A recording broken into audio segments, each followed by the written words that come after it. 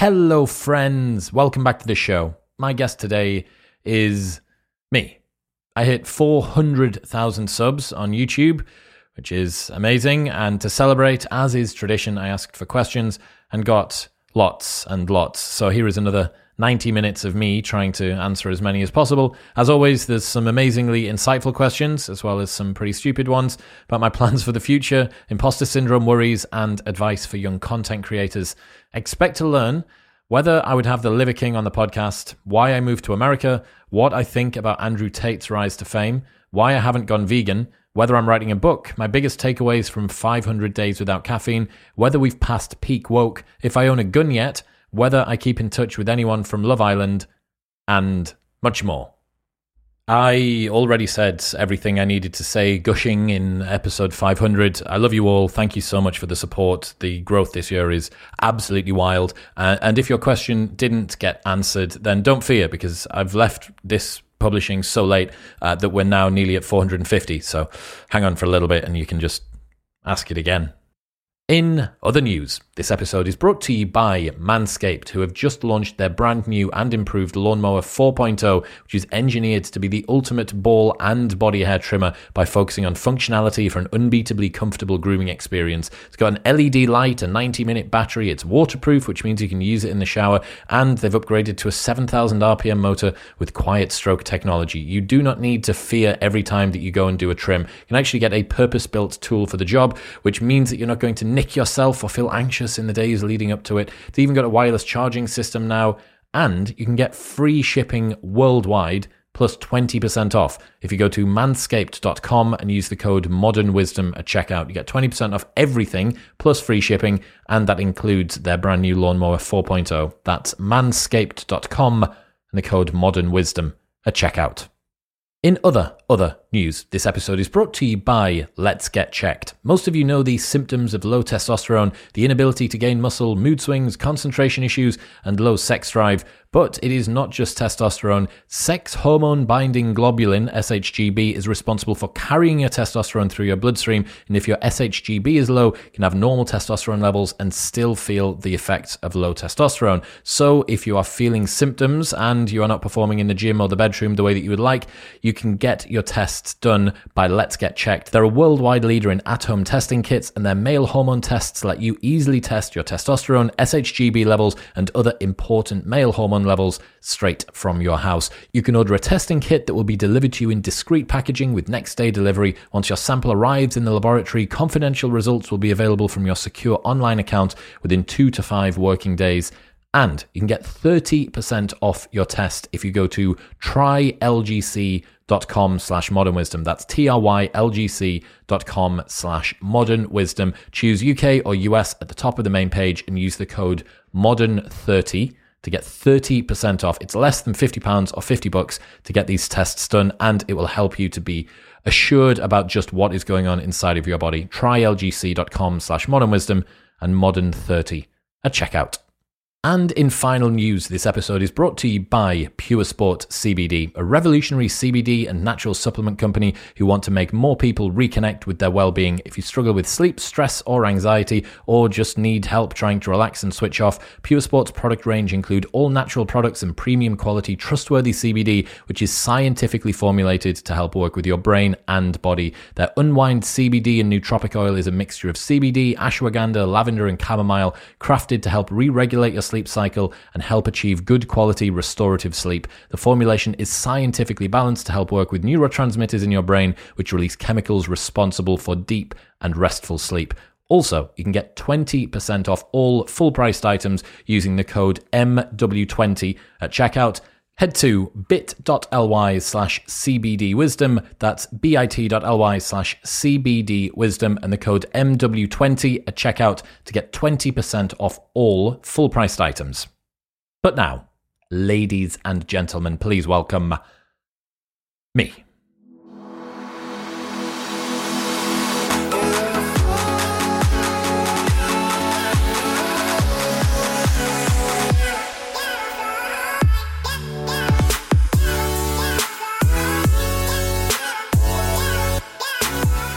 What's happening, people? Welcome back to the show. It is a 400,000 subscriber Q&A episode, which is insane. You already know that I love you all. I gushed far too much on the 500th episode, so I'm going to save that one for today. I asked on my Instagram and on Twitter and YouTube and locals for questions, and we got hundreds. So I've tried to condense them down. A lot of them were similar, so I've tried to bundle bunches of them together. If your question didn't get answered, then I think 450 is probably only a couple of weeks away. So just hold on until then and ask it again. Let's get into it. Naelfer. Look, up front, before I get started, I suck at saying these names. All of your usernames are terrible, almost all of them, and I'm going to butcher them. Okay, just put up with it.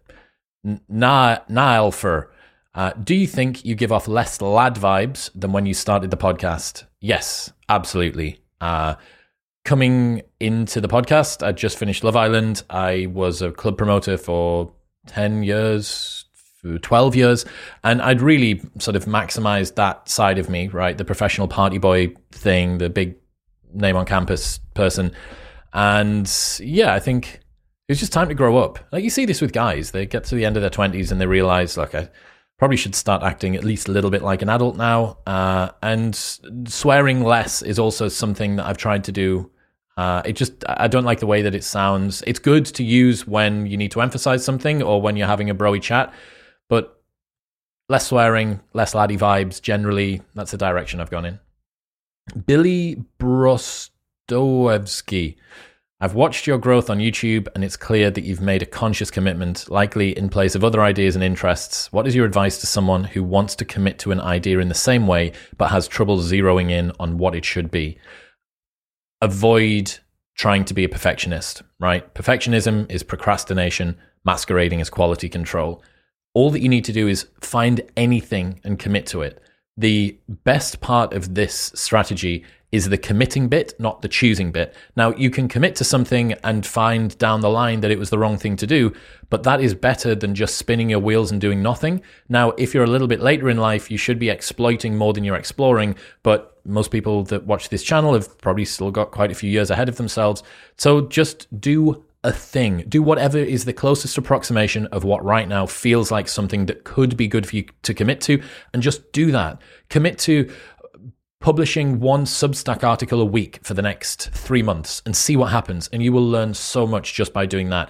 Or commit to finding a partner, or commit to getting a promotion at work. Jordan Peterson says, find one thing in life and commit to it as hard as possible and see what happens. Almost all of the gains come from the committing to the thing, not from the thing itself.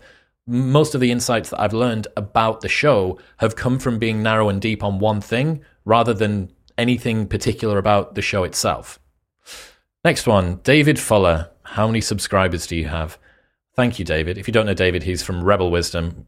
No relation, but he's a very good friend. Right now, 423,365. See, when it's a big number like that, it's hard for me to say. Also, just not used to talking about the size of the channel when it's this big. 423,365. It's a lot of people. Hi. Jordan Pettit. What happened to the bear on your bed when you moved and the stack of books in the corner? So the bear is still on my bed. I think he should still be there unless the cleaner has moved him. And the stack of books in the corner, interesting. This is the closest approximation that I've managed to find in America to what I had before. I'm actually getting one that's going to be a little bit taller. It's going to go up to about here. That'll be done pretty soon. But I have no books in America. So if anyone has any suggestions or wants to send some books, please do, because I need about 100 or maybe 70, I think, to fill the entirety of this thing. Yeah, but all of those books are still there. They're just not here with me. AL, if traps aren't gay, then is sex with a pantomime horse bestiality or a threesome?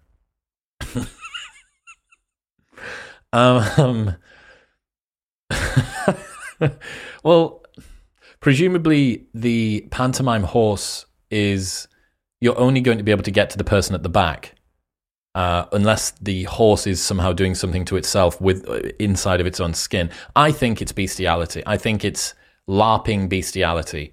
the safest type of bestiality that you can do. Shelby, let's go. Who would you want to have on the podcast the most? Well, last time someone asked this on the 350 Q&A, I said Jocko, and then Jocko happened. So Sam Harris is on the list. I really, really enjoy his work. It would be a different type of conversation again for me. Naval is obviously one that would be up there. I think Goggins, for one of the big productions that we do, I think that Goggins would be, again, just that level of intensity, that grittiness, that realness, being able to see that face up close and really sort of dig into him for 2.5 hours. I think that would be pretty special. So we've put it out into the podcasting universe now, and we'll see if we can get Goggins at some point this year. Can I even say this fucking username? The Pakistani Nuns.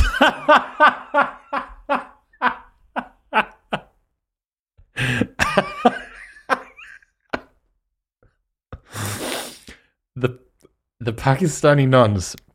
Would you get Andrew Tate on the podcast?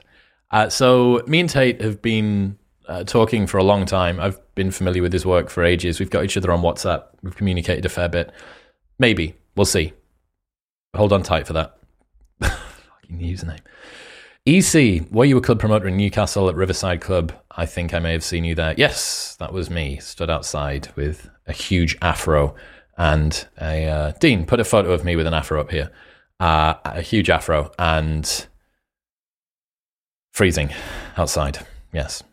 Chris Pedroza, well-deserved question. Have you been asked to go on Rogan yet? No, I have not. We've never met in person, but he did follow me on Instagram last week. This weekend, just gone. He did follow me on Instagram, which I guess is a good sign. Syriac, how did you manage to get a US visa? What was the process like? Long. It is, the portfolio that I submitted was 700 pages, so it was about 3 inches thick, and I needed signatories of people from within the industry. It's a very, very difficult process to get into this country legally and actually be able to work. But the O1 visa is phenomenal. You can be here for up to 3 years, bank account, social security number, health insurance, all that stuff. It's pretty good. It's just the barriers to entry are huge. Anyone that wants to get an O1 visa, Lehach Philippa is the attorney company that I used, and they are outstanding. They only deal with O1s, and they make the process unbelievably slick. Literally just linked them in with Ali Abdal, Lehach Philippa. You can just Google them online. J Continent, how short is Michael Malice really? He's not that short, actually. He gets away with a lot and is able to be mean because he is small-ish, but he's not that small. Certainly not as small as he is mean. Not that short, just like a little bit smaller. Not Risley Mabile. You only get one Navalism. What do you choose? Take no one's word for it. Someone asked him if you could give life advice in 5 words. Take no one's word for it. I guess that's six words. Take no one's word for it. It just means to me that a lot of the things that are default desires or social norms, some of them are there for a reason, but it's worth testing them for yourself just to see. Tegus 100. Do you feel at home and secure within the podcasting sphere, or do you feel some form of imposter syndrome and find yourself comparing Modern Wisdom to other podcasters and negatively self-reflecting? Good question, yeah. I do feel competent now. I can sit down with a Peterson or a Huberman or a Jocko or whatever and feel like I'm supposed to be here. We've worked so hard on this show. It's been 500 episodes in 4.5 years. With a 2-person team, basically, on the publishing side. I feel like I've earned the spot of where we are. I still feel like the channel is wildly undersubscribed. Nothing's changed, right? Nothing's changed in the last pretty much 2 years, apart from a little bit of better camera quality and me refining a bit of questioning. So it always felt like we had sort of latent capacity or leverage or ability that just wasn't being recognized. And it's cool. Like, it's nice to have people that have followed the channel from 1,000 subscribers and now it's this big thing and lots of people listen to it and it's still the same. Guests are still similar. Conversations are still similar. It's very cool. When it comes to the imposter syndrome stuff, it is difficult not to feel a little bit out of place when you're speaking to somebody that's so well known or has got so much reach or is so well regarded within the industry. But for the most part, I'm getting a lot better with that self-reflection, negative self-talk. That's calming down a lot. And that's just a good lesson, I think, generally for anybody that's doing any pursuit and doesn't feel like they're good enough or is in an industry that is kind of has some pretty beastly, admirable people in it. Over time, as long as you're consistent, you're going to become that beast to somebody else. Like everyone is a monster in someone else's eyes because that's all relative. Unless you're the person, unless you're Rogan, right? Unless you're the number one podcaster in the world, there is always someone that's going to be above you. So you're always going to have a degree of comparison between them, but that's getting less, which is nice. It's a very nice change. Phoenix, do you have any advice, thoughts, or insights for aspiring YouTubers? What is your learning and creating process? How do you strive and improve? I'm only going to answer one of those. Advice, thoughts, and insights for aspiring YouTubers. Learn how the algorithm works. Learn how to design thumbnails. Learn how to do titling. Be consistent with what it is that you talk about. Be as open and vulnerable as possible. Be as honest as you can. And talk about stuff that you're interested in. Like consistency is born out of you genuinely wanting to do something. If consistency is one of the most important things to do to be a good content creator online, then you need to do something that doesn't feel like effort because that's going to enable consistency the most. And other than that, there's a physics, right, to the platform that you kind of just need to understand. I've always sucked on Instagram. Like I don't really understand growth strategy. You look at someone like James Smith, right, who's just a engine on Instagram. And then he wanted to do TikTok. So he got 1 million followers on TikTok in 6 months or something. I've never really understood stuff in that way, but YouTube's the first platform that I actually spent a lot of time understanding, like I say, kind of the laws of nature of how it works in terms of just what's good and what's not. So much of it comes down to packaging of the content and the way that you're playing around with those laws of nature rather than the actual content quality itself. This is presuming that you've got the content quality to begin with. Like if you're talking about rubbish stuff, no one's going to watch or listen or come back. But a lot of people feel like they're not getting the recognition that they want or need. And that, to me, if you're confident that your content is better than the results that you're getting from it, there's a problem with how you're playing the game rather than the effort that you're putting in and the quality of your content. Goku Black, can you please consider getting Mohammed Hijab on the podcast? So I know that he's huge in the Islam space online. I don't quite know what I would speak to him about. I'm not massively familiar with Islam. I feel like he's maybe touched on some evolutionary psychology stuff and some dating dynamic stuff. I have seen some videos of him where I don't know, I haven't seen him be non-confrontational with many guests or with many of the people that I'm familiar with.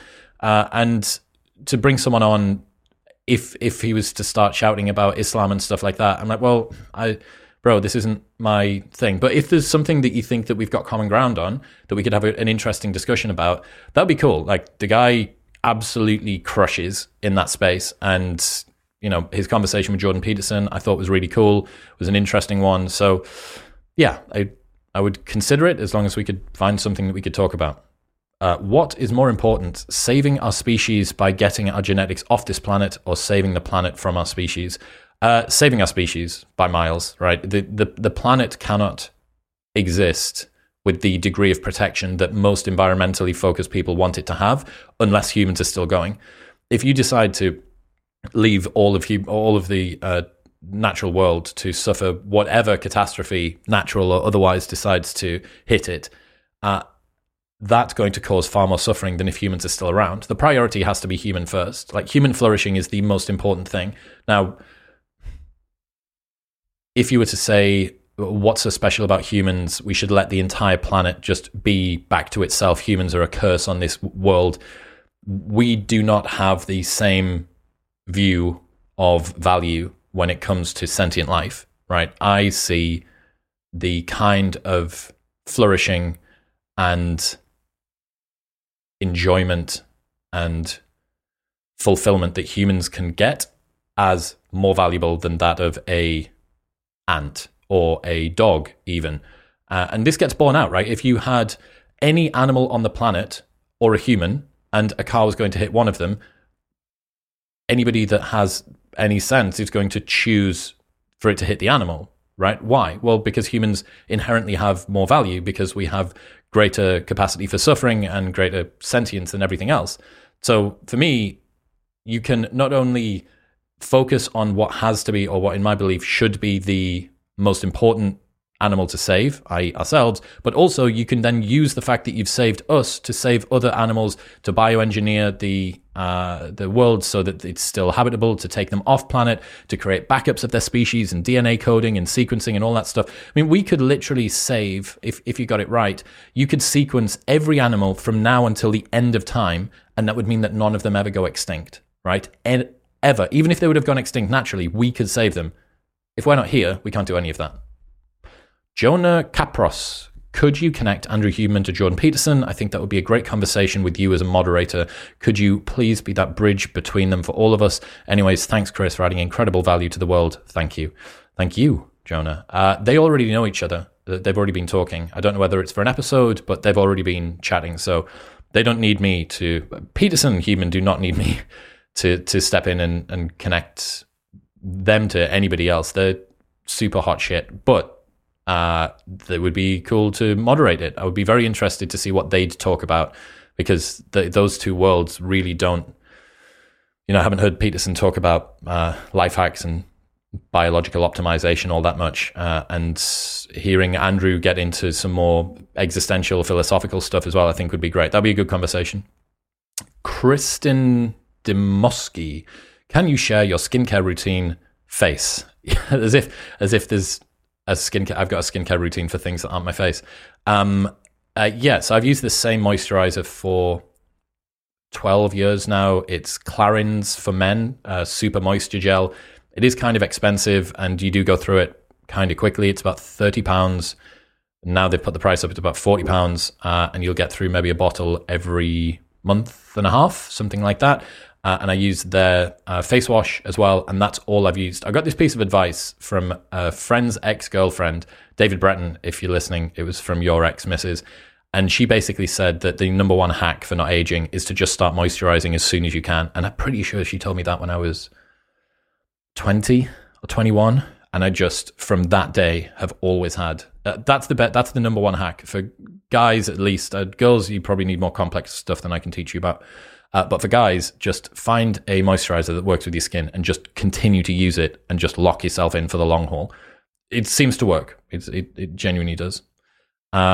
Kentucky Bound, would you consider having the Liver King on your podcast? Lots of stigma around him, but I think if you sat down and had a chat with him, you'd find him to be a really interesting person. Lots of good to be heard in his message, regardless of the savage organ devouring. Thanks, Chris. Love the pod, man. Yeah, sure. He has DM'd me. We've been speaking over DM a little bit, and I've been speaking to one of the guys in his team. So maybe. I haven't seen anybody really push back against him at all. So that would be one that I would have to prepare for pretty tightly, and I would probably want to really, really try and dig into his background, why he's doing the things that he's doing. But it'd be an interesting conversation. And I mean, Liver King is the Andrew Tate of fitness at the moment, I think. Like a professional troll that is just crushing every piece of content that he's associated with. Juan Fraberke, I've butchered that. Do you take creatine? Yes, I do. 5 grams every day. By Jake Daniel, have you brought up Cosmic Skeptic's argument for veganism with Michaela or Jordan Peterson? I looped Alex and Michaela in together, and they have struggled to record a podcast, I want to say 4 times now. I can't remember if it's Alex on Michaela's or Michaela on Alex's. They're having a nightmare scheduling, but I'm pretty confident that conversation will happen. And it'll be really funny. Like those two guys will get on well. I know they already get on well. So that'll be sweet. Given Cosmic Skeptic's influence on you, why aren't you vegan? By Jake Daniel again. Really good question. My dietary habits are at odds with my ethics. I believe that farming, almost all farming of animals is causing suffering, and I don't want to cause suffering in the world. But the main reason that I'm not vegan is convenience, right? I simply, it is a high price to pay for me to change the way that I eat, for me to try and supplement the protein that I need to get in order to sustain the performance that I want, by not being not eating meat products, right? If I was to go plant-based, that would be a lot more difficult. And I think that's the main reason that a lot of people go vegan, or don't go vegan, sorry. If you gave most people the opportunity to switch from their current diet to an equivalent diet in terms of macronutrients and taste that didn't cause animal suffering, I don't know anybody that wouldn't choose that. Why wouldn't you choose that? It's the hurdles that you need to get over. And I think if I was to advise the vegan community at large, with that obviously coming to me for my expert advice on dietary requirements, I would say an introductory course of some kind, a way to advise people so that they can get into veganism in a more easy way would make a huge difference. I think that the lack of uptake is more down to barriers to entry, like literal barriers to entry of lifestyle change, rather than a pushback ethically for most people. Shivam, when are you having Naval? You tell me, dude. The guy is a digital ghost for the most part. I'm pretty sure he made his Twitter go private recently. I haven't seen much from him in terms of tweets, but the dude's super busy, and I would love to have him on. He is one of the most interesting thinkers, and that, if you haven't heard it, Joe Rogan and Naval is still the best podcast that I've ever heard. It is the number one podcast I've ever heard, and I must have listened to it maybe 10 times now. The man's spectacular, but he's also incredibly difficult to get a hold of, and he sticks to his principles, right? He said he doesn't want to go back onto a podcast for a very long time after Rogan because he doesn't feel like he has anything new to say, and he doesn't want to do podcasts where he says the same thing twice, ever. So a while. Something tells me that I'll be in the queue behind Rogan as well. Claire McLeod, any specific tips or hacks you found useful for recovery from your Achilles injury, practical, physical, or mindset? Thank you. Physical, I stuck to exactly what my physio told me to do, to the letter. I reckon I probably did between 90 and 95% compliance on rep range, on frequency, on rest, on everything. I also used some peptides, BPC 157 and TB 500 were the two that I used. They seemed to be great. I don't intend on split testing it by rupturing my Achilles again and not using those, but in my experience of them, BPC 157 and TB 500 seemed to be brilliant. Mindset-wise, I read and listened to a lot of Stoicism during that time. Ross Edgley's book, The Art of Resilience, I think it's called, whatever the one about him swimming around the UK was, and The Obstacle is the Way by Ryan Holiday. They were pretty big influences. I watched Andy Murray's documentary Resurfaced on Amazon Prime. That was sent to me by a couple of athlete friends. Sam Billings, who plays for England cricket, he sent it to me, and he said it had really helped him when he had an injury. And it really is. You know, when it comes to mindset, I think realizing that it is a long-term process that you're doing, and also surrounding yourself with other people that can be virtually or physically who have gone through bad injuries and come out the other side with a positive mindset. Huge difference. Let's talk. You took fluency. I think that means you talk fluently. You talk very fluently. How did you develop this? Thank you. It is something that I've been working on, especially since I started the show. I always had I was always all right at talking, I guess. Always. But I worked with a speech coach, a guy called Miles Usher from Speakwell, and I started working with him because I wanted to nail my TEDx talk, and he identified a ton of diction issues that he didn't like in the way that I spoke, and we just worked on getting rid of some of those. So still now I have a tiny lisp, and working away at that was one of the things. So I have a bunch of tongue twisters that I do that I haven't been doing enough recently. Sorry, Miles. But those, working on pronouncing my consonants. So people that don't know what the accent from the north of England is like, we drop our T's a lot. So instead of butter, we would say butter. and it's just a lazy way of talking. But if you're speaking to other people from the northeast of the UK, it's fine. If you're trying to communicate with people that maybe English isn't even their first language, probably less fine. So worked on a bunch of that. I developed it by finding a coach, by working at it pretty consistently for a long time, and by being intentional. So every time that I was speaking out with friends, every time I was speaking on a podcast, I was thinking about that. One of the problems that I have is that when I focus on the way that I speak, the things that I say become less interesting because there's more friction, right, between my mind and my mouth, because I'm being more deliberate with the way that my mouth makes the sounds. And learning out loud, I don't get to do practice sessions of podcasts. Every single time that I practice, it gets published for the entire internet to criticize. So that's kind of, I guess, an interesting dynamic. But even with that, you can do like a little bit of work and then pull it back and do a little bit of work and pull it back. And it seems to be going okay. Nemesis Nah. You did mention having a dog one day. Which breed do you fancy and why a retriever? You got it. Golden. It's got to be a golden, right? It simply has to be a beautiful, angelic golden boy or golden girl. Cole Campbell, what guest or subject area do you find the most exciting to prepare, research for, and discuss? Last few months, man, I've been loving this evolutionary psychology stuff and the dating dynamics. There was a guy who came up to me in the gym and in Austin and asked what the reason for the focus was on dating recently. And I really love evolutionary psychology.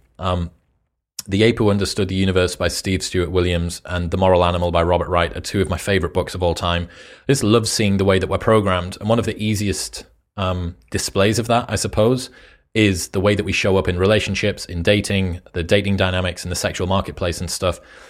That being said, I would say that I'm starting to maybe move a little bit beyond just the dating dynamic stuff and into, I don't know, trying to mediate between two different groups. So Louise Perry, Nina Power, and Mary Harrington are three examples of where I've tried to bring a woman on to get a woman's perspective of what's going on. Nama Cates, when she was talking about incels. I know that loads of people don't like the idea of a woman-splaining about dating to men, but I've learned a ton from them, and trying to bridge that gap a little bit more, I think is what's important for the red pill world or manosphere space, whatever you want to call it. And that's hopefully what second wave manosphere red pill will be. It'll be much more communicative. It'll be much more collaborative between men and women. And if I can nudge it toward that, then that would be it. But that's what I've been super enjoying researching and preparing for recently. And God knows what it'll be. In 3 months' time or 6 months' time, it'll be something completely different. And you will all be along for the ride and forced to learn about e-foiling or professional volleyball or whatever it is that I've got addicted to. Inexorable. After 4 years of podcasting, what has surprised you most about the ride? How long it takes for momentum to be gained online, I think. Me and Dean have always said that the channel felt undersubscribed. I'm sure some people think it's oversubscribed, but it always felt like we were putting a lot of work in and it wasn't really being seen online or recognized by the algorithm. And the most surprising thing, I guess, is just how talented a lot of people are and how much good content creating there is out there, and yet how little of it makes it to anywhere close to even where we've got to. And there's still a shit ton of headroom above us. So good quality always wins out, but it takes a hell of a lot of time. So I guess the pace that things go at, like it's nothing. If you look at the graph of the plays from Modern Wisdom, it is completely flat, basically.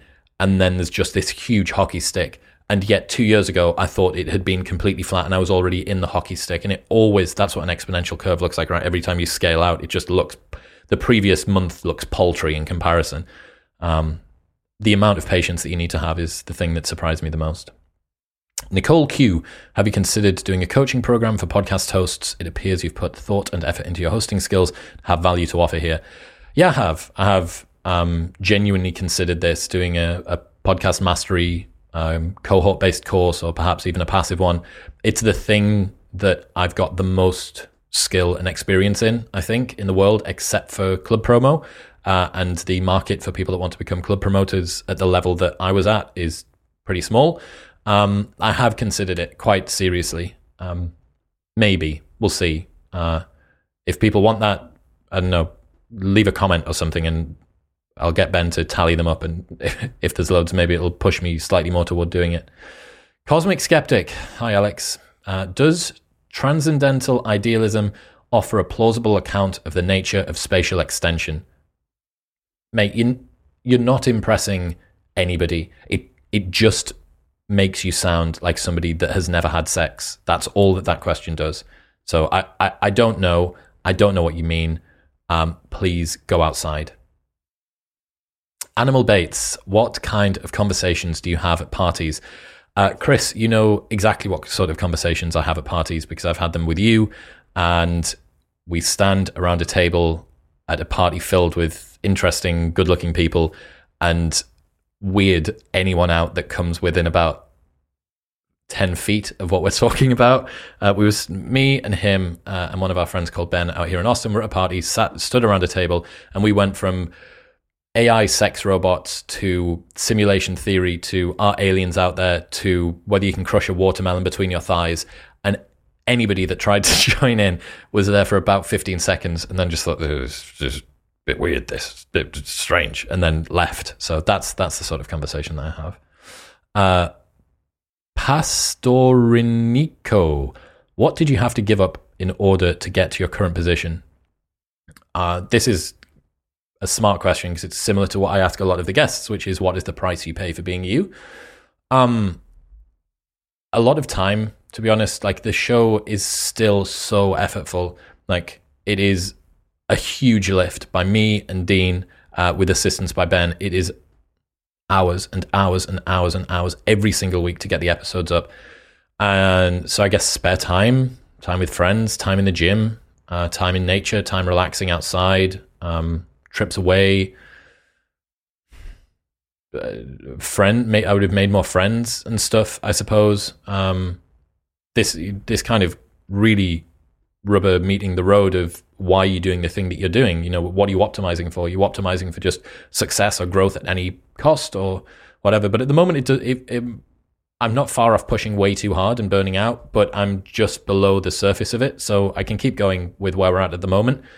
But at some point in the future, we're going to need to get a producer in or something, because it's doing 3 episodes a week the way that we do is kind of hard. And I'm looking forward to, after having put, probably 5 years of work in completely solidly, the first 3 years of that, or the first 2 years of that being whilst running a business, I'm looking forward to having a little bit more time to kind of, I don't know, do other things or indulge whilst still the show delivering the way that it needs to. Oh my God. Lee Axtidathsaigus. Fuck. What is the most important difference in mentality between males and females? Ooh, that is a good question. What is the most important difference? I can't give you the most important, but I can give you one of the very interesting differences, which is that I think, in fact, here's an interesting one to go over the top of all of it. I think that a lot of the differences between men and women come from motivations rather than capacities. So on average, men and women are mostly the same at most things, right? Whether you're talking about their ability to be nurturing or their upper body strength, there's some differences there. But across most things, most men and women are mostly the same. However, they show up in incredibly different ways. So what does that say? It says that it's less to do with capacity and more to do with motivation.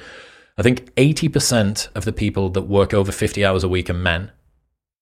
That's got nothing to do with capacity. Women have the same number of hours in a week as men do, but they don't choose to work more than 50 hours. That's a motivation thing.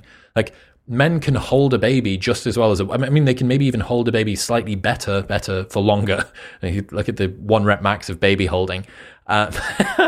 Men can hold a baby just as well as women do, and yet they tend not to. So why? Well, motivation. So I think the biggest differences between men and women lie in their motivations rather than in their capacities. Akritis Singh. Any tips for meeting people organically rather than through dating apps? Yes. Read Models by Mark Manson, and he will tell you that the best place to go is to think about what is the sort of person that I'm wanting to meet, where do they go, and go there. If you're into chicks that are fit and do CrossFit and have big legs and big bums and stuff, go to a CrossFit class. Go to multiple different gyms throughout the month and find the one that's got all of the hot chicks in. Or if you're after a guy that is into musicals or into books or poetry or whatever, go to a theater or a library or a book reading or a poetry gig or something. Like, it's pretty easy. If you want to find someone that has something that's a core part of their being, where would that sort of person go? And just go there. It's like, it is a bit of a no-brainer. Is there a mindset? Ray Monzegpig. Is there a mindset an introvert can have to make approaching socializing more bearable? It is kind of difficult, to be honest.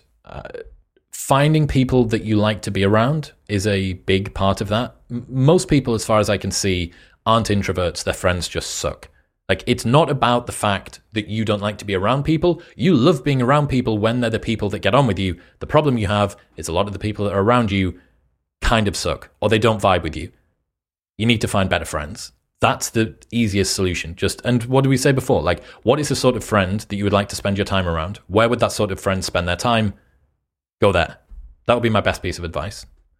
Spooner Sean, what have you learned about yourself since hitting record on episode number 1? Episode number 1 was with a guy rowing naked across the Atlantic 4 and a bit years ago in my old office in Newcastle. What have I learned about myself, dude? Like, everything. The personal development or self-understanding in the last 4.5 years has been supercharged since before then. I guess one of the main things that I've learned is that I'm a lot more confident than I thought I was. I just had never had something that had reflected back to me. I always had this excuse when it came to Club Promo that the success that we had wasn't mine. It was like a manipulation of the market in a way. I was too many degrees of freedom removed from the success that the business had to be able to feel like it was mine to bear, right? That my ability or my capacity had actually caused something good to happen. And I think that this is maybe anyone that's got a self-critical mind will find a way to explain away the things that they've done in their achievements. They'll blame it on luck or timing or whatever. And since doing something where my effort and input is directly related to the results, and not just in terms of plays, but the messages that I get that inform me far more than the number of plays and stuff, that has really changed a lot, because I've finally got something where I think, oh, wow, like I actually do have competency here. If I put in work, I can see the results, which I always knew from the gym, but it was, I don't know, that was a big thing. I think I'm more confident than I need, more confident than I knew. I just needed something that would kind of reflect it back at me. Tommy McNee, are you still doing club promoting? No, I'm not. So I'm still, right now, I am still a partner at Voodoo. That may change in the not too distant future. But Darren, my business partner, is still crushing it in Newcastle. He's got his bar 2020. If you're in Newcastle and you want to go out on the big market, go to 2020, say that I sent you, say that you hear from Modern Wisdom, and I'm sure that he'll do something nice for you. And all of the stuff that we've done, Jamie and Kieran, all of the guys that have been at the company long term are still crushing it. I love that world, but it was time for me to take on a new challenge, I think. Flexing Fletchy T. Will you get Andrew Tate on your podcast one day? I didn't combine these two together. Dude, I think that what Tate's doing at the moment, I mean, it's having watched him for so long, it is wild to see that the world is only just kind of getting a hold of how interesting that guy is.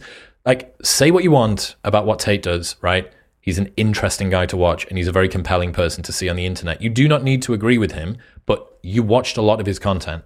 So really is weaponizing eyes and attention at the moment in a way that very few other people are, except for maybe Liver King. I reckon that's it, man. I reckon Liver King is the Andrew Tate of the fitness world. They're both professional trolls. They both do not care about what the world thinks about them, and they're both making a shit ton of money. There it is. George J. Kennedy, not a question, but I can't wait for the day that you go on JRE. Me too. I need to find something to talk to him about first. Lucy Viane. What are you unwilling to feel?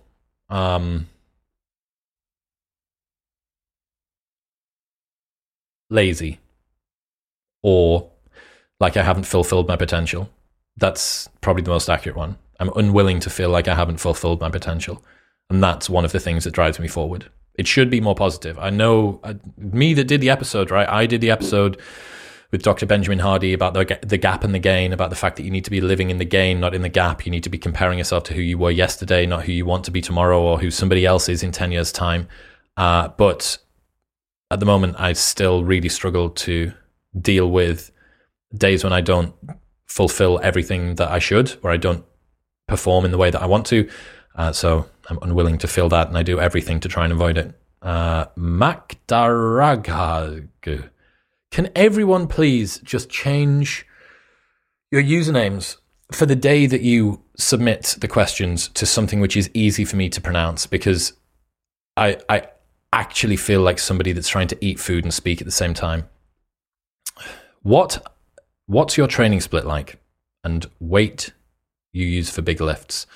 Training split at the moment is about 6 days a week, and it is a kind of like a push-pull legs, I suppose. And then on the other few days, I will do spinal rehabilitation stuff from my coach Larry over at Active Life RX. And that is to continue to try and fix some of the problems that I've got, some of the pain and discomfort that I've got in my lower back. Weight that I use for big lift, I'm really not pushing that hard at the moment. So I'm not squatting, I'm not deadlifting. I haven't done for a very long time. When it comes to, I don't know, the heaviest stuff that I move around, between 40 kilos and 50 kilos on dumbbell press, benching at whatever, 2 plates a side-ish. But there's not that many big lifts that are doing it at the moment. Grange Graham, thoughts on Adam heading back into Love Island? Mr. Collard, how are you? I think that it's hilarious. I think that it's surprising. I think it makes sense that they would do it, because for all of the previous Islanders kicking up a fuss and saying, we were told that nobody was able to go back in, and now why aren't I? And it's like, look, the guy obviously fits the narrative that they're trying to put across of what's it called? Fly in the ointment. And he's crushed it. Like, he's gone on, he's caused one of the guys to leave within the space of 1 or 2 days. He's made a ton of uproar, and everyone's talking about it. Like, you needed someone in there that was going to be the bad guy. He's not going to win. There is no way that Adam can win, but I think he'll have a lot of fun while he's in there, and I'm looking forward to catching up with him when he comes out. It's hilarious. Marco Stott, no phones in bedroom. When you wake at 3 a.m., what do you do instead of audiobooks or podcasts? So I've got Kindle next to my bed. I tend to very rarely wake up at 3 a.m. I think if you're waking up at 3 a.m., something is going wrong with either your day or your night, and you probably need to look at your routine, because there is no reason, if you're getting up at a normal time and going to bed at a normal time and getting enough sunlight and food and training and social contact and all the rest of it, you shouldn't be waking up at 3 a.m. But if I was to wake up at 3 a.m., I would try and go back to sleep, right? I wouldn't do anything else other than try to sleep and hope for the best. Okay, that username literally doesn't have any vowels in it. Ziftus. Do you get Botox? No, I don't. Just told you my skincare regime for my face. Told you to that. Melaninfit.pg. Just a fan from across the ocean. You are awesome. I mean, how do you keep your face serious? I don't know what that means. I have no idea what that means. The Bro Jacomics. How well would you handle yourself in a debate? Politics, red pill, veganism, ethics, etc. There's not a ton of things that I would make an unbelievably partisan stance on. Like I'm not going to stand here and have some huge argument about conservatism versus liberal values, right? I don't care all that much. The same goes for veganism. Like I think that there are elements that I take from both sides. Ethics as well. I'm happy to have a discussion, but like a hardcore debate, I'm not sure. When it comes to red pill stuff, I have a all right bit of an understanding when it comes to that. There was a girl who did some reaction video, Mooncat, I think she's called, and she did I Debunked the Entire Manosphere World was a video, and she used maybe 3 seconds of a clip from us. She didn't mention the channel at all. I actually thought the video was pretty good. I'd be really interested to have a discussion with her because she seems pretty reasonable. She seems well researched. She's British as well. So I would be interested to have a discussion with her around it. But even with that, like the concept of going into something as a debate is that somebody's got a position that they need to convince the other person of. That would be much more interesting going, okay, so why is it that you think this particular way? Why is it that upon seeing similar evidence to the stuff that I've seen that we've come out with very differing points of view? I'm not trying to convince anybody of anything, really, apart from the fact that you don't need to live your life by default. You can live it by design. That's something I'm trying to convince everybody of. But there are very few universal truths that I think that you need to have strong opinions loosely held, not loose opinions strongly held, right? And that means that I'm always open to changing my mind about stuff. And I'm like chronically aware of my own fallibility. So yeah, maybe I think I'd do pretty well when it comes to discussing Eve Psych stuff and dating dynamics. But beyond that, I'd just be interested in having a discussion. Andrea Levy, what are your top 3 favorite books? I have a reading list of 100 books that you should read before you die, and you can get it if you go here and if you go to chriswillex.com/books.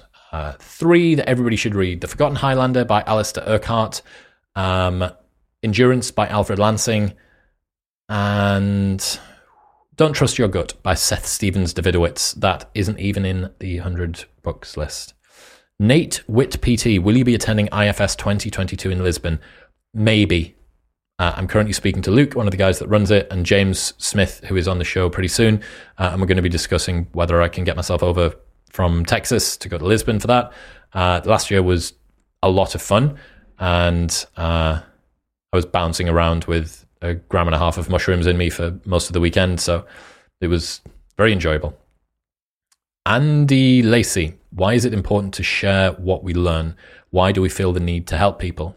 This is a cool question. So my belief is that a lot of the things that we go through in life that hurt us, that are challenges that we, in retrospect, maybe wish hadn't happened, you can transcend the suffering of those by teaching other people how to get past them as well.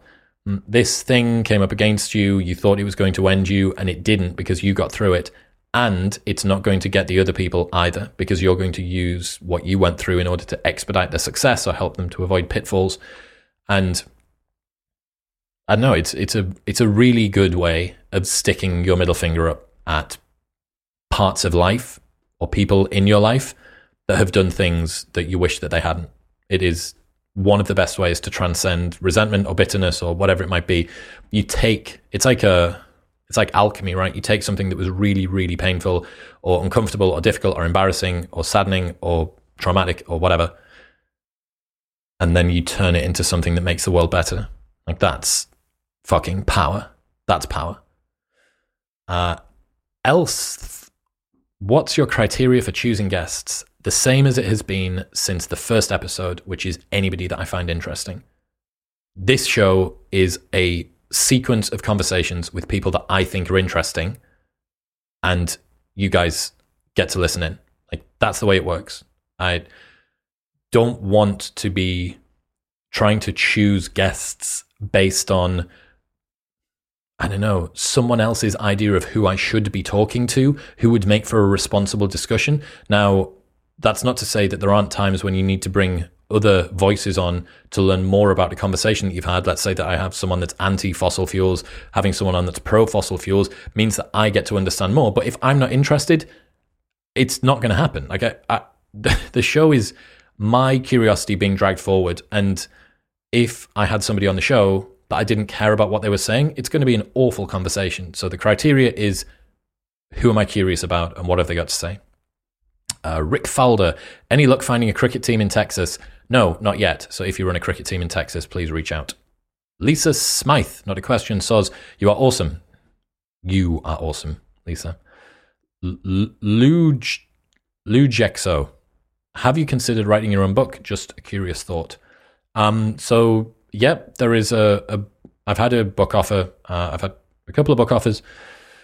But at the moment, I just don't have any spare time.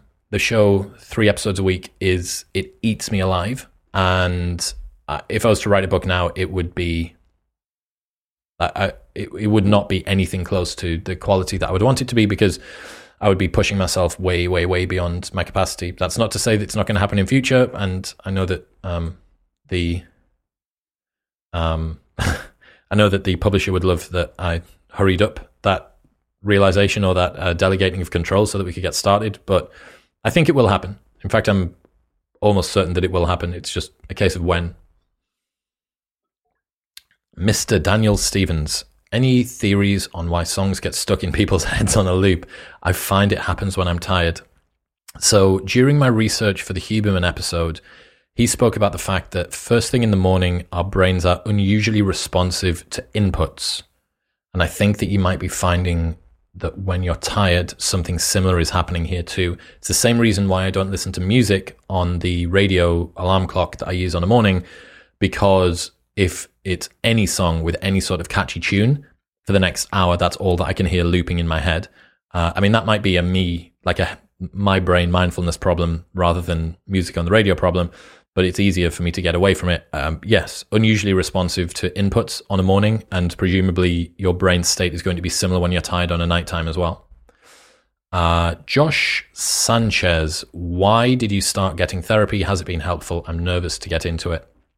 Yeah, I mean, I've done a bunch of different things. I wouldn't say that I'm super, super well experienced with therapy. I've maybe done 20 sessions or something in my life, but the guy that I work with now, Vinny Shawman, is a hypnotist. He's a performance coach, and he is great with timeline therapy, with a bunch of interpersonal stuff too. You just simply don't know what you've got lurking in your mind that could be holding you back. And until you start to speak to somebody, like literally, we have PTs. Everybody understands the value of a PT for getting the body in shape. The mind is infinitely more complex than the body, and yet people don't go to a therapist when they feel like they need to do some work on their mind. So I think that's the most compelling analogy that I could use. 500 days of caffeine, what were your positive takeaways? I think that means 500 days off caffeine. 500 days of caffeine would have been the exact opposite of what I did. I had better sleep. I had no more. The most important thing, actually, the best takeaway from doing caffeine-free for a year and a half was that I completely deprogrammed my need for caffeine. It's the same main takeaway that I learned from alcohol, from going 1,000 days without alcohol, was that a lot of why you take the substance isn't because of the effect of it, it's because of a compulsion that you have. And now, when I want to have caffeine, I do. It hits me like an absolute train. So I've got 90 mg energy drinks rather than 150 that I think is in a Nocco, 200 that would be in like a Celsius, or 300 that would be in a Bang. I've got a 90, which is like a medium cup of coffee, and it still takes my head off. That's the best takeaway. I no longer need it. I can choose to use it when I want to, and when I do use it, it is like rocket fuel. Who presents a better X risk, Russia or China? The British public currently believe they are equal. I would say China. I think that over the next 50 years, they're a huge threat. And then in about 50 years' time, they become a much less big of a threat because their population is just wrecked now. Like, they just do not have enough young people to support the old people. And in 50 years' time, all of the current young people are going to be old people, and there won't be enough more young people to keep them going. Young people are the ones that buy things, they're the ones that make things, they're the ones that actually keep the economy going. and they're going to be really struggling. But they're going to know that, which means that the next 50 years are going to be particularly precarious as they try to future-proof themselves from civilizational or demographic collapse over the next however long. MD Performance Psychology. No question, would love to see you engage with a high-profile Muslim on your podcast. I'm a big fan of your work. Well, Mohammed Hijab has been suggested. I just don't know. I don't know what I would talk to him about. I know so little about Islam, like apart from Ramadan and stuff. Like, I just don't know what I would talk to him about. But I'm open to having a discussion with a high-profile Muslim if they want to talk about dating dynamics or existential risk or fitness or something. I can't even make that. What noise does the letters KJHENGR? What is that? Kjeng. Why/how did you move to the US? Why Austin? Why was because I'd done everything there was to do in the UK, and I felt like I needed a change, and I wanted to be somewhere that was social, with good weather, with a lot of fitness and health and wellness and stuff. And I had a ton of friends that were already here, and all of the things that I predicted that would happen have happened, which makes my self-righteousness feels vindicated and super satisfied. IB Andy Vickers. Is woke over? Are we coming back from the extreme forms of left and right to being sensible again? So woke isn't over, but I do believe that we've passed peak woke. I think that peak woke was around about June or July of 2020. And I think now if you look at almost anybody that isn't an insane super lefty, they understand that transing the kids or allowing a toddler to come into nursery and say that they're a different gender and encourage them to do that and not tell the parents. I don't know any person that thinks that that's genuinely ethical to do. However, it is going to take a very long time for that to happen. And we also need to be careful about too much of a flip-flop back to the other side, where you could see right-wing ideas that are also pretty bad, extreme right-wing ideas coming through. Yes, I think that peak woke we've reached apogee and we're coming back down now. I think there's a long way to go, and I think that we need to be concerned about how much we swing back to. Brett JMCC. Has COVID increased divorce rates? Maybe. I don't know.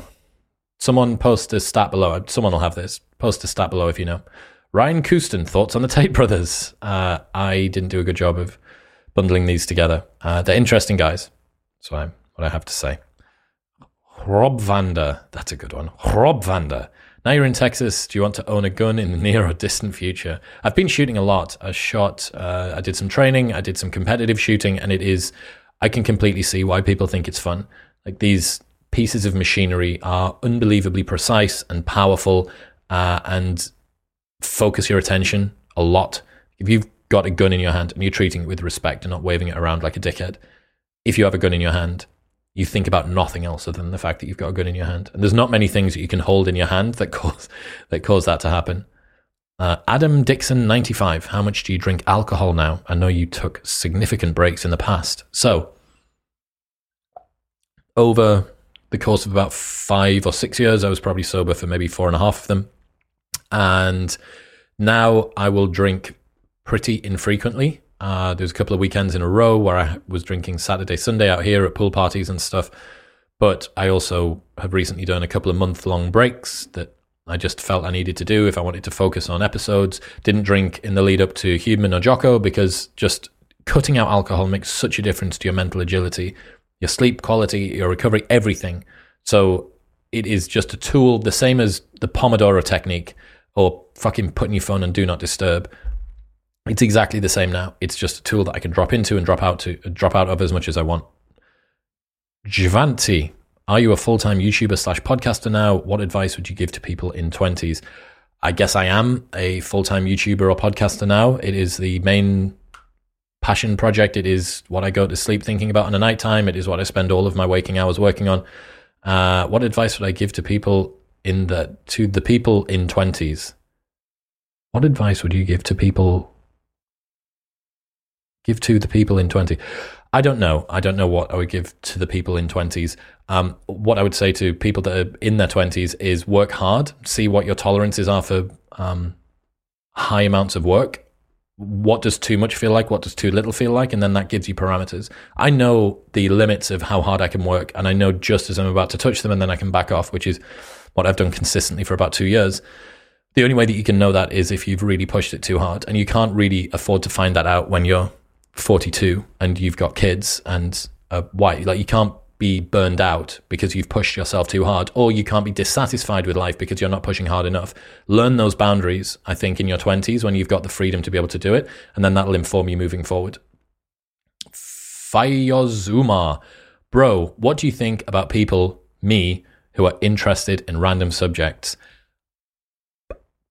You're my favorite type of people. That's the people that only have one obsession when it comes to curiosity. To me, it is so strange. Like, this is one of the reasons that I absolutely love the podcast. Modern Wisdom is the show that I would listen to if I was an audience member, because I feel like everybody is a multifaceted human, right? We all have tons of things that we're interested in. We got obsessed about UFC knockouts, or we got obsessed about 19th century poetry, or we got whatever, right? There are tons and tons and tons of things.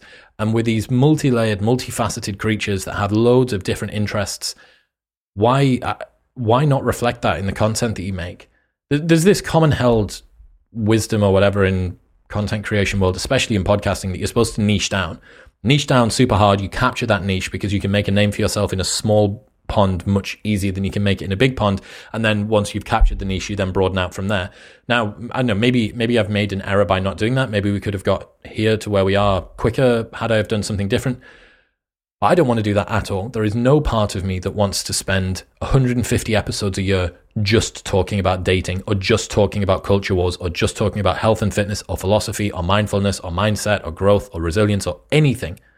I want to be able to talk about all of them. And then if I find something new, like Brett Johnson, the world's America's FBI's most wanted man and the biggest hacker on the planet, I want to be able to have a conversation with him. And I don't want to bring him on and have to start asking him about what he thinks about hypergamy, right? Like, putting everything through one frame, or even a couple of frames, just seems, it's boring.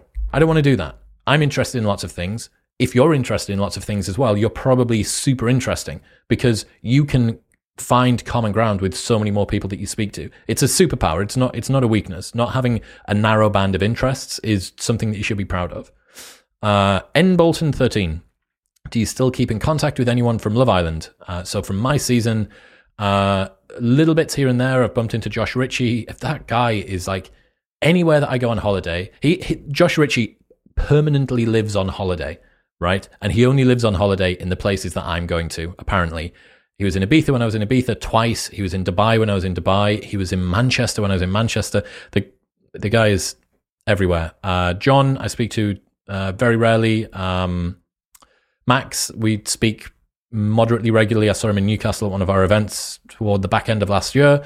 And then Collard, obviously can't keep in contact with him at the moment because he's on the island, but those are the ones.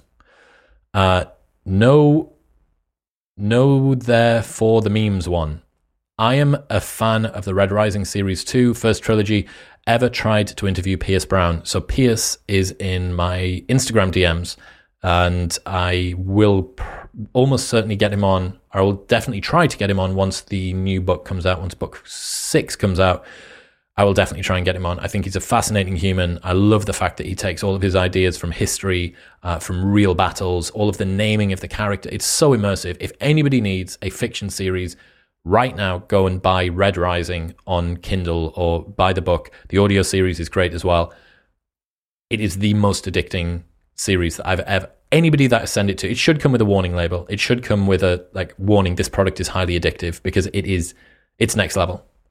Yes, I will get him on. Rory Gillespie, would you have Ben Shapiro on the show? Yeah, sure. I would be interested to speak to him, Ben, a little bit more about his personal views on stuff. Culture Wars stuff for me, it's great for gaining plays and having a laugh at kind of crazy stuff that you've seen on the internet. But I would be much more interested in hearing about Shapiro's motivations. He works incredibly hard. He was similar to me. He was bullied a fair bit in school. I'd want to know how that informs the way that he shows up now. Loads of stuff. I'd love to find out about his typical daily routine. I'd love to find out about how he prepares for episodes. There's so many things that, like, Shapiro particularly would be really fascinating to talk to about that no one ever asks him about, because everybody just wants him to dunk on trans people or whatever. And I think that there's definitely more to him than that. So yeah, hold on. Rory Gillespie, you have asked a lot of questions, and I'm not going to answer them all. Pat Hoybuk, do you have plans to update your reading list? What's the best book currently not on that list? Yeah, I'll do it eventually. I feel like there's still a lot of people watching this podcast who haven't downloaded the reading list yet. If you go to chriswillx.com/books, maybe I'll get another one out soon. Best book currently not on that list. So I'm reading How to Think Like a Roman Emperor again, which is Donald Robertson's, which is just amazing. Probably what I said earlier on, Don't Trust Your Gut by Seth Stephens-Davidowitz. That's great. Actually, The Case Against the Sexual Revolution by Louise Perry. Just outstanding. I think it's out in America now. So if you watched that podcast and you didn't get the book, go and buy Louise's book, The Case Against the Sexual Revolution, because it's really, really good. Casey Ben, do you have to achieve the thing in order to realize the thing won't make you happy? Overall, yes, I think so. I think Naval's right when he says that it is far easier to achieve our material desires than to renounce them. It's much simpler for you to not care about having a banged up old car if you know what it feels like to get inside of a Ferrari. There's just an open loop element of humans, and we are naturally statusful creatures. This doesn't mean that you can't do some mindfulness work and reduce your ego down and stop playing Keeping Up with the Joneses and the comparison game and stuff. You absolutely can. But for a lot of things, I genuinely think it might be easier to just do the thing, to just achieve the thing, and then you can absolutely let go of it. You can completely transcend it. Rory Gillespie, again, look, this is a good question, Rory. So I'm going to give you two, but you've asked so many questions here. How the fuck did these get through? Anyway, this is a good question, so you can have two. Best advice you could give to teens/young adults who worry about still being a virgin. I'm going to guess that this is for men or for guys. Dude, I wouldn't worry at all. Like, especially if you're in your teens. I lost my virginity, it's like well into my 17th year. Well into the year of being 17, so my 18th year. I was hopelessly lonely and uncool, and just if there had been a who is going to stay a lifelong virgin vote at school, it would have almost definitely been me. This is one of the things. Wheat Waffles, I saw him do a conversation with First Man not long ago. Wheat Waffles, this big sort of black pill YouTuber, and First Man does red pill stuff. And one of the things that I haven't heard talked about much from people that are worried about still being a virgin or incels that are young is, look, you do not know what your future has in store for you. You don't know how you're going to look. You don't know how comfortable you're going to be around other people, how social you're going to be, the money that you make, the status that you achieve. That maybe you turn gay. Maybe you become so comfortable with yourself that you just get this animal magnetism or whatever it might be. Like I literally sound like my parents. You have so much time, it doesn't worry. There's no need to worry. Blah blah blah. But it's a little bit more nuanced than that. You simply can't track the trajectory of your life that well. When you're young, everything that's happening right now feels like that is all that there's ever going to be. You have no idea of the optionality and of the different life paths that you could take downstream from here. Just have faith. Like, almost all people are going to be completely fine, and you're probably going to be one of them. So just don't obsess over what it is. Mindful Mitch, would you fight a polar bear with 3 limbs or 3 Rottweilers? What's your tactic? Well, I mean, it's going to have to be a polar bear with 2 legs and 1 arm. So I'm fighting a polar bear with 1 arm because there's no way that I could do it with 1 leg.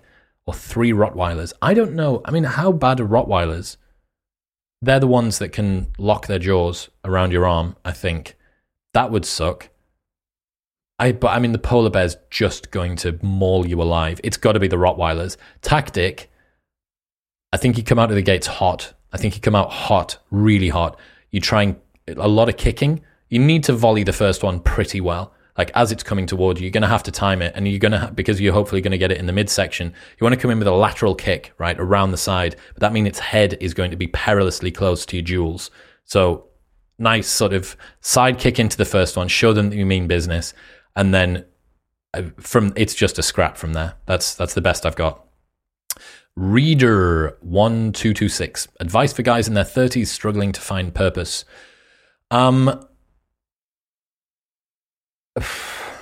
Dude, I don't know. It's this was me. Like toward the end of my 20s, start of my 30s, this was me. I didn't have something to contribute to, and for the most part, everyone is making it up. Purpose is something that is really, really difficult to work out. You'll know when you've got it when you have a reason to wake up in the morning. If you wake up and you want to get out of bed, that's because you've got purpose. Purpose comes from aligning your capacities internally with demands externally. And if you are struggling to find it, a change of scenario might help. A 2-week holiday somewhere that you've never been, or a trip to see a friend that you haven't caught up with for ages. Like if you're struggling to find it, it means that the current stimulus, the current inputs that you've got aren't working. So yeah, maybe you go away on holiday and it's totally shit, or maybe you go and see your friend and he's turned into a dickhead, but you know that the strategy that you're using at the moment doesn't work, and that one's different. So try and do different things, go to different places, meet different people. And when you find something that approximates anything that you could be interested in, just dedicate yourself to it and then change from there. It goes right back to one of the first questions. Cameron4987, where next for the podcast? How do you continue to iterate and progress? I don't know, man. I mean, 400,000 subs is so many. It's a huge number. I always hoped that we would be up there with huge shows, because I felt like I worked hard and the guests that I brought on were super interesting and the conversations we had were really valuable. I don't really know what's next. I mean, continuing to find more fascinating guests, getting on more and more big people, big names. You know, Goggins this year would be unbelievable. Schultz as well this year would be unbelievable. More of the big productions, I love them. I think that they look phenomenal. I think that it's the best looking podcasts on the internet, and I will challenge any person to show me a better looking podcast. The Jocko Willink podcast is the prettiest podcast that I've ever seen. Happy to see other ones, but it is gorgeous. Why not just keep doing that? But I just need to, I don't know. Someone link me in with Sam Harris. Someone link me in with David Goggins. Someone link me in with Andrew Schultz. We'll take it from there. In terms of other stuff, just keep platforming people that I think have got interesting stories. This is the best thing. For almost all of your career as a podcaster, you're riding on the coattails of other people and slipstreaming their fame. And then after a while, the power flips and you can be the person that's a platform for other people. So Louise Perry, Case Against the Sexual Revolution, that episode did 250,000 plays on YouTube and a ton on audio as well. And she got to number 1 in gender studies on Amazon, and she sent me a screenshot on Twitter and said, this is all because of the episode that we did. Like she must have been able to track the sales or something. And that's so cool for me to get someone that is, they've already done it, right? She's super talented. The book's amazing. All that she needed was that signal amplifying a little bit. That makes me feel it's pretty cool. So continuing to find underground heroes that nobody knows about, and continuing to find the best and the brightest and the biggest names, and put unbelievable, ridiculous productions on. I want to do a podcast in the Arctic, actually. We were talking about this with my producer, the one that does the big episodes, Colton. I want to do a podcast in the Arctic. So snowy scene, complete flat backdrop, maybe mountains in the background, totally outside. We'd have to bring a generator. You'd have to travel out for ages. That'd be pretty cool. Rasulnavi. You grew quickly in a short amount of time. What do you think helped you grow the most? Clips, man. Like utilizing clips, understanding the physics of the system on YouTube and stuff, and just consistency. We're 500 episodes in. Like, is it that quick that we've grown to 400,000 subs in 500 episodes? Like, it's not actually that many. It's less than 1,000 subs per episode, plus all of the clips on top. Clips help. That's a big part of it. People often don't want to commit to a full podcast, but they're happy to commit to a short clip. And then from there, you've got them and they go down. But yeah, just stay consistent. And if you know that you've got a format that works or a talent or whatever, just don't stop.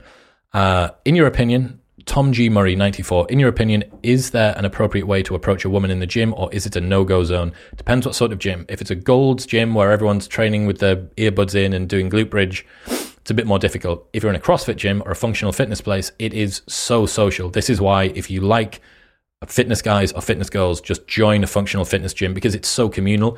You'll be dating in no time. Paul Nadhiris, Modern Wisdom merch out soon. Wouldn't mind a nice blue Modern Wisdom tee.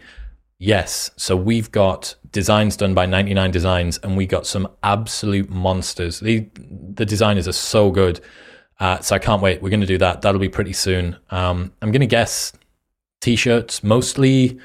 Hoodies kind of doesn't make sense at the moment. Still in the middle of summer, and then maybe some hoodies this winter. But yeah, it'll be happening. If you've got ideas for what you want to see on them, throw it in the comments.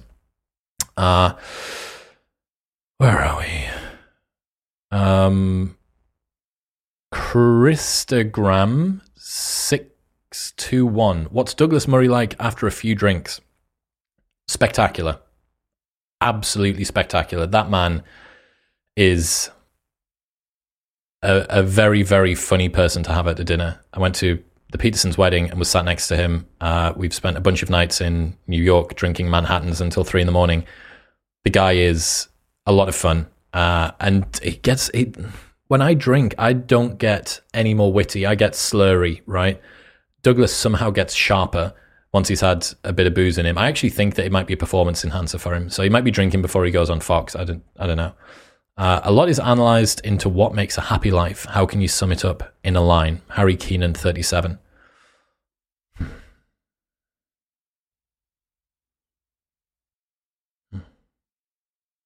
I think Naval probably got it pretty right, that take no one else's word for it. Or maybe not. Maybe Morgan Housel. Look at me repurposing everybody else. This is what I do. I've made a career out of being the dumbest person in the room. I'm never going to say one of my ideas, am I? I'm going to say someone else's. Morgan Housel has this idea that wealth gives you the ability to do what you want, when you want, with who you want, for as long as you want, and no one can tell you otherwise. The main thing that I see that's a common theme with a happy life is freedom, right? It's the freedom to do what you want to do. And also the freedom to know what you want to want. Those are the two things. The freedom to be able to do what you want to do and to know what you want to want. That's it. C. Jeverett, what would you tell the Chris Williamson with 5K subs back in the day about your career journey? It's going to happen, man. Everything that you are doing right now is investment in the future, and thank you for doing it. Harry Keenan, 37. Again, no, not twice for you. Sorry, Harry. Ibrahim Mohamud. Let's get married. Sure, man. Let's do it. Let's do it. Final one. I'll do one more. J. Todd, how much knowledge/insight do you retain from interviewing all of your guests, and what are some practical applications of it? Dude, it's hard. It is hard having this volume of content pushed into my face on a weekly basis. I love it, but I mean, there's definitely more that I'm learning than I can retain or implement. Tim Ferriss has this idea called the good shit sticks. And it is the best, most freeing way to think about consuming content. It's like, look, you can listen to 10 podcasts in a row, and if nothing stands out, it didn't need to stand out. You don't need to remember it. If you listen to 3 podcasts in a row and there's 10 things from each of them that are life-changing, that's why. Like, just allow the natural evolution of the ideas that you retain and the ones that hit you and you clip or screen record and send to your friends or take a screenshot of. Those are the things that matter. The good shit will stick. It'll rise to the top.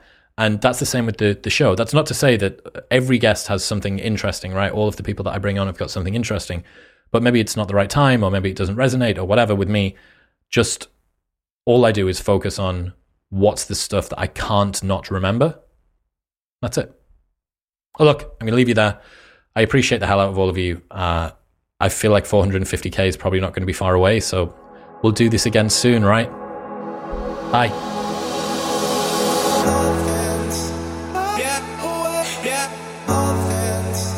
Thank you very much for tuning in. Don't forget that you can get a 20% discount and free shipping on your Lawnmower 4.0 by going to manscaped.com and using the code ModernWisdom at checkout. You can get 30% on your at-home testosterone tests by going to trylgc.com/modernwisdom and the code MODERN30 at checkout. And you can get a 20% discount on the highest quality CBD products from Pure Sport by going to bit.ly/CBDwisdom.